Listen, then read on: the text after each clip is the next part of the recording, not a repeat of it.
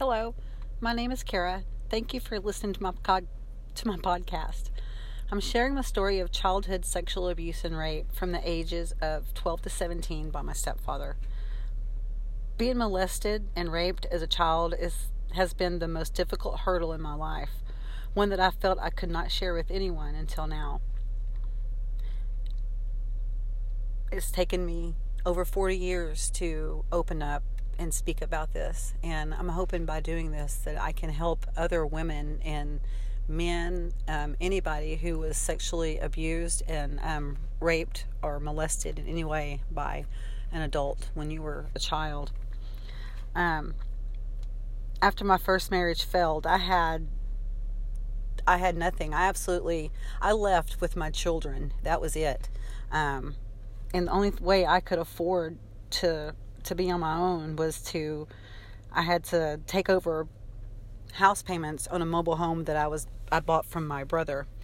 And I had to move back to next door to my abuser. I was in my 30s, and the only way I could live was to move back home. They had told me I had 5 acres of land that I would inherit, and I could pick where I wanted and just move there. So that's what I did. That was a choice I made. I call it my self-imposed prison sentence. And I had pushed the abuse so far into the back of my brain in a vault, I barely thought about it, but my body never forgot. I never felt comfortable being alone with him. If by some chance we were alone for a minute, he would always ask me to show him my tattoo, which is above my right breast. This always made me feel dirty and guilty. I would just leave the room and forget about it, but it would always leave me feeling shaking inside. Even though I was grown with children of my own, I was still afraid to say anything. It just made me feel dirty, like I did something bad. I didn't do anything. It was him. He was the bad, dirty person. For the next 20 years, I lived next door to my abuser. I pretended everything was normal. We can pretend, can't we? But nothing about that situation was normal. Nothing at all. The memories, they start to trickle back. It doesn't matter how long you've shoved them in the back of your mind. They still come back to you when you least expect it. That's just something that I don't know. I don't know if everybody has that. I would assume, and it's what you call PTSD. But I would think that anyone who was molested or raped would have those memories creep back in. And I kept them at bay for many years, and it was just oozing out. It was starting to pop out of the seams, and I was doing the best I could to keep it a secret. But it makes it pretty hard when you're living right next door to your abuser. Of course, I wasn't in the same home with him, but still. It also, being raped and molested as a child, it makes intimacy with someone you care about very difficult. There were times that all I could picture was the horrible memories of my childhood. My second marriage wasn't great either, but because of low self-esteem, I thought no one else would want me. Sex does not equal love, people. No matter what your abuser may have told you, that's not true. Sex is not love. That's not what it's about. And that's what they want you to think it's about, so they can abuse you. Being sexually abused as a child really fucks your head up. It fucks your life up. As the years went by, I began to realize that my parents never liked or approved of anyone I dated or married. They assumed they must be losers or liars to be with me. I was so confused as a young adult. Don't get me wrong, I'm still confused about how a mother allows her husband to molest and rape her daughter, but I'm working on that. In 2019, I'll just go back a little bit here. In 2019, my stepfather had a stroke which took his ability to walk, the use of his right hand, and it affected his speech. This is where I really, really punished myself. Don't know what the hell I was thinking, but I guess I was trying to convince myself I could shove it back in my brain and forget about it. But after he had a stroke, he couldn't walk, and he was in the hospital for 6 months. I drove my mother to the hospital every day. I sat at the hospital with her for hours at a time while she visited. And every day I took her to see him. She knew what had happened to me. She knew that he raped me and he molested me, and she didn't say anything. All she did was tell me that I was her rock.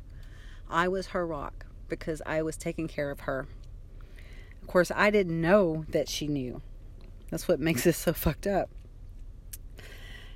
She was a mess. She couldn't do anything. She couldn't drive. So I just volunteered to step up. What a big fucking mistake that was. It's bad having all the memories and the horrible things he did to me here. I'm sorry, y'all. It was just bad having all the memories and all the things he did to me. And here I am. I was wiping his ass. Really? I'm wiping his ass because he can't walk to get to the toilet. And 40 years ago, this man raped me. And here I am at 54 years old, or 53, however the fuck old I was wiping his ass. I think that's what you call Stockholm Syndrome. I don't know. I can't explain it. I felt like it was my job. I felt dedicated. I felt guilty if I didn't do it. That's the kind of grip these people have on you. They brainwash you if you let them. I mean, who in their right mind would take care of the person who raped them and molested them for 5 years? It's just confusing. There's no way you can understand it unless it's happened to you. And if you're listening to this, it's happened to you. So you completely understand. And I'm glad that I'm here where we can share our feelings and just get it all out. Again, all the memories just come flooding back, and I'm just shoving them back in my brain vault. And for the next year, I drive my mother and my abuser, my stepfather, to doctor's appointments, physical therapy appointments. I'd even go to their home every day and help him out of bed, get him showered, feed him, and my mother too, because at this time I didn't know she knew that he abused me. When I would go over to help, I'd always wear tops that wouldn't show my cleavage or skin. He would always try to look down my shirt. It creeped me out.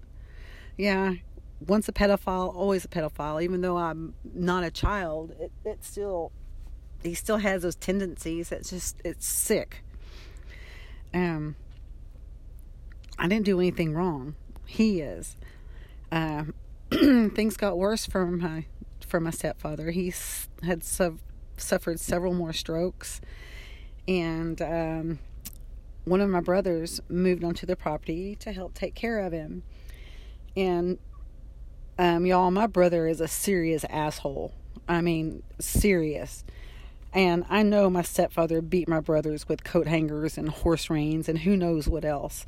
So I'm sure his childhood wasn't a bed of roses either. But I can't speak for him. That's for him to step up. But just knowing what I know happened to my brothers, being whooped with horse reins and stuff like that. His life wasn't easy either. But I guarantee one thing: I would have chosen horse reins over what I got any day. Anyway, my brother is a control freak with anger issues. He has to be boss of everything. So I decided to just let him take the job, caring for our parents. I was okay with that. By this time, I was in therapy, but I had lied to my therapist and told her I was molested and raped by someone else. I thought maybe if I just told someone I was raped and didn't tell her who, it would make me feel better. But it didn't. It made me feel worse because I was putting the blame on an imaginary person. I just made up a name. And it didn't feel right. It made me feel nasty, like I was lying, because I was. That this made-up person hadn't touched me. This made-up person didn't exist. The person who touched me was my stepfather. He existed. He did that to me. So I was still scared of him. So that's why I lied to my therapist. I was still scared. It was just horrible. And this all led to, with my brother moving back, it just led to a horrible scene between my third husband, which is, y'all, he's a good one. Okay, I have been to therapy. I've talked all this out, and I found a good one. And he's been with me on this since I opened up. He supports me. He supports what I'm doing, and he got me out of there. He's the one who rescued me and my daughter. He did. He's my hero, and I owe my life to him. And my brother, one day my husband was outside and he was target shooting. We lived out in the country. We had 5 acres of land. We lived out in the country, and my husband was target shooting, and my brother didn't like the way he was shooting, so they called the police and told them that my husband was an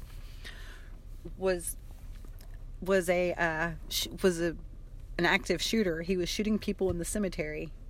And make a long story short, they came and they threw him on the ground, put him in handcuffs, and I thought they were going to kill him. After that, I was so upset. I was so upset because my stepfather had fired a weapon a year earlier, and my husband ran over there to make sure everything was okay. Of course, I hadn't told anybody that he had molested me, so I was playing I have a perfect parents card, so my husband ran over to make sure, and my dad was okay, and make sure my mom was okay. And my dad said, "Well, you live in the country, son. You're going to hear gunfire. Get used to it."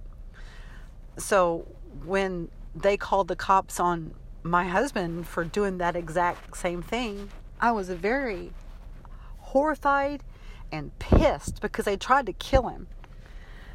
So I had gone to my mom's house, my parents' house one afternoon, and I had just said, I'm done. I'm done with it. I want my property. I want to put the property in my name because they had promised me I could have it. My brothers had already had their portion put in their names, and my mom said, "No, you have to have a $4,000 survey." And I'm like, "Really, Mom? Y'all have it surveyed? You just had it surveyed for my brother to move out there?" And she said, "Yeah, well, you have to have a survey." And I said, I don't understand. And I said, "Why did y'all call the cops on Rick? Why did y'all call the cops on him? I don't understand that." And she said, "Well, I'm not going into all that." I said, "What about what he did?" And I pointed to my stepfather. What about what he did whenever he was firing his weapon? And we came running up, my husband came running over there to make sure he was okay. And before I can even get out the sentence, what about what he did? She yelled at me, "I knew it. I knew you would accuse him." And I was really confused because I had no idea what she was talking about. I wasn't accusing him of anything. I was accusing him of firing his gun and telling my husband to get used to it. Why is that different for my husband to fire a gun and no one to get used to it? And she said, I've been waiting for you to bring this up, that he molested you. And my jaws just hit the ground. And I'm like, what? Who told you that? Because, y'all, I never told a soul. I was going to take this to my grave. And she told me that my first husband told her. I didn't tell him. I didn't tell anybody. And that's what I told her. I said, you are a liar. I didn't tell a soul. How did you know he molested me? And why the fuck didn't you help me? You are my mother. And she said, I read it in your diary. So she read it in my diary when I was 12. I wrote it all down in my diary. She read it. She knew it the whole time. She's been so resentful of me my whole life. She called me everything that you could imagine. She called me a nasty little bitch. Told me that I was a nasty little bitch. And to leave her house, it was horrible. It was heartbreaking. Because she did all this in front of my daughter. My youngest daughter was with me. And she brought all this up in front of her. She brought it all up in front of my nephew, who was 12. It was just horrible. She's just evil. And as she's doing all this, saying all these things, and we're arguing, my stepfather, my abuser, is laying in his recliner listening to everything with his eyes as big as saucers. They are just huge. Like, he can't believe this shit is coming out right now. And it's like, as it's happening, my life is literally unraveling in front of me. Everything that I knew, everything that I thought about my mother, that she loved me, that she wanted to protect me, everything that I ever thought about her from 12 years on was gone, dissolved. I didn't know who this person was. She didn't even look like herself when she was talking to me. She looked like an evil witch. And it terrified me and broke my heart. And he's sitting there, and I don't even know if he knew that she knew. I don't even know. He acted just as surprised as I did that she knew. And I walked over to him, and I got as close to his face as I could stand with my eyes looking straight into his. And I said, you know what you did to me. You know it's true. And you had a vasectomy. That's why you raped me. That's why you started raping me, is because you got a vasectomy. How many 14-year-olds know what a vasectomy is back then? I mean, I sure didn't. I just heard him telling me that he couldn't have babies anymore because he had a vasectomy. So I threw that at him, and he didn't say anything. I didn't want him to say anything. I got my last word in. I got to face my accuser, and that was the most rewarding thing. It felt so good. I was, of course it didn't end there. It was just horrible. It was a screaming match between my mom and myself, and I was trying to leave, and she was following me, and my stepdad sent my nephew in there to see what we were saying. It was just horrible. Everything that I imagined it would be if they found out. And I moved. I said on my last podcast that we moved 2 hours away. We found some property and found a house, and we saved up for a year. I lived next door to them. Me, my husband, and my daughter, we lived next door to my parents for an entire year after all this came out, and it was hell, pure hell. And we'll get into that. That's another segment. But thank you for listening to my podcast. I hope my words help you. I hope my story, it can help someone learn to heal. Just someone to talk to. If you want to talk to me, send me a message on Anchor, or email me. My email is bonglitter, BONGGLITTER @gmail.com. Thank you so much for listening.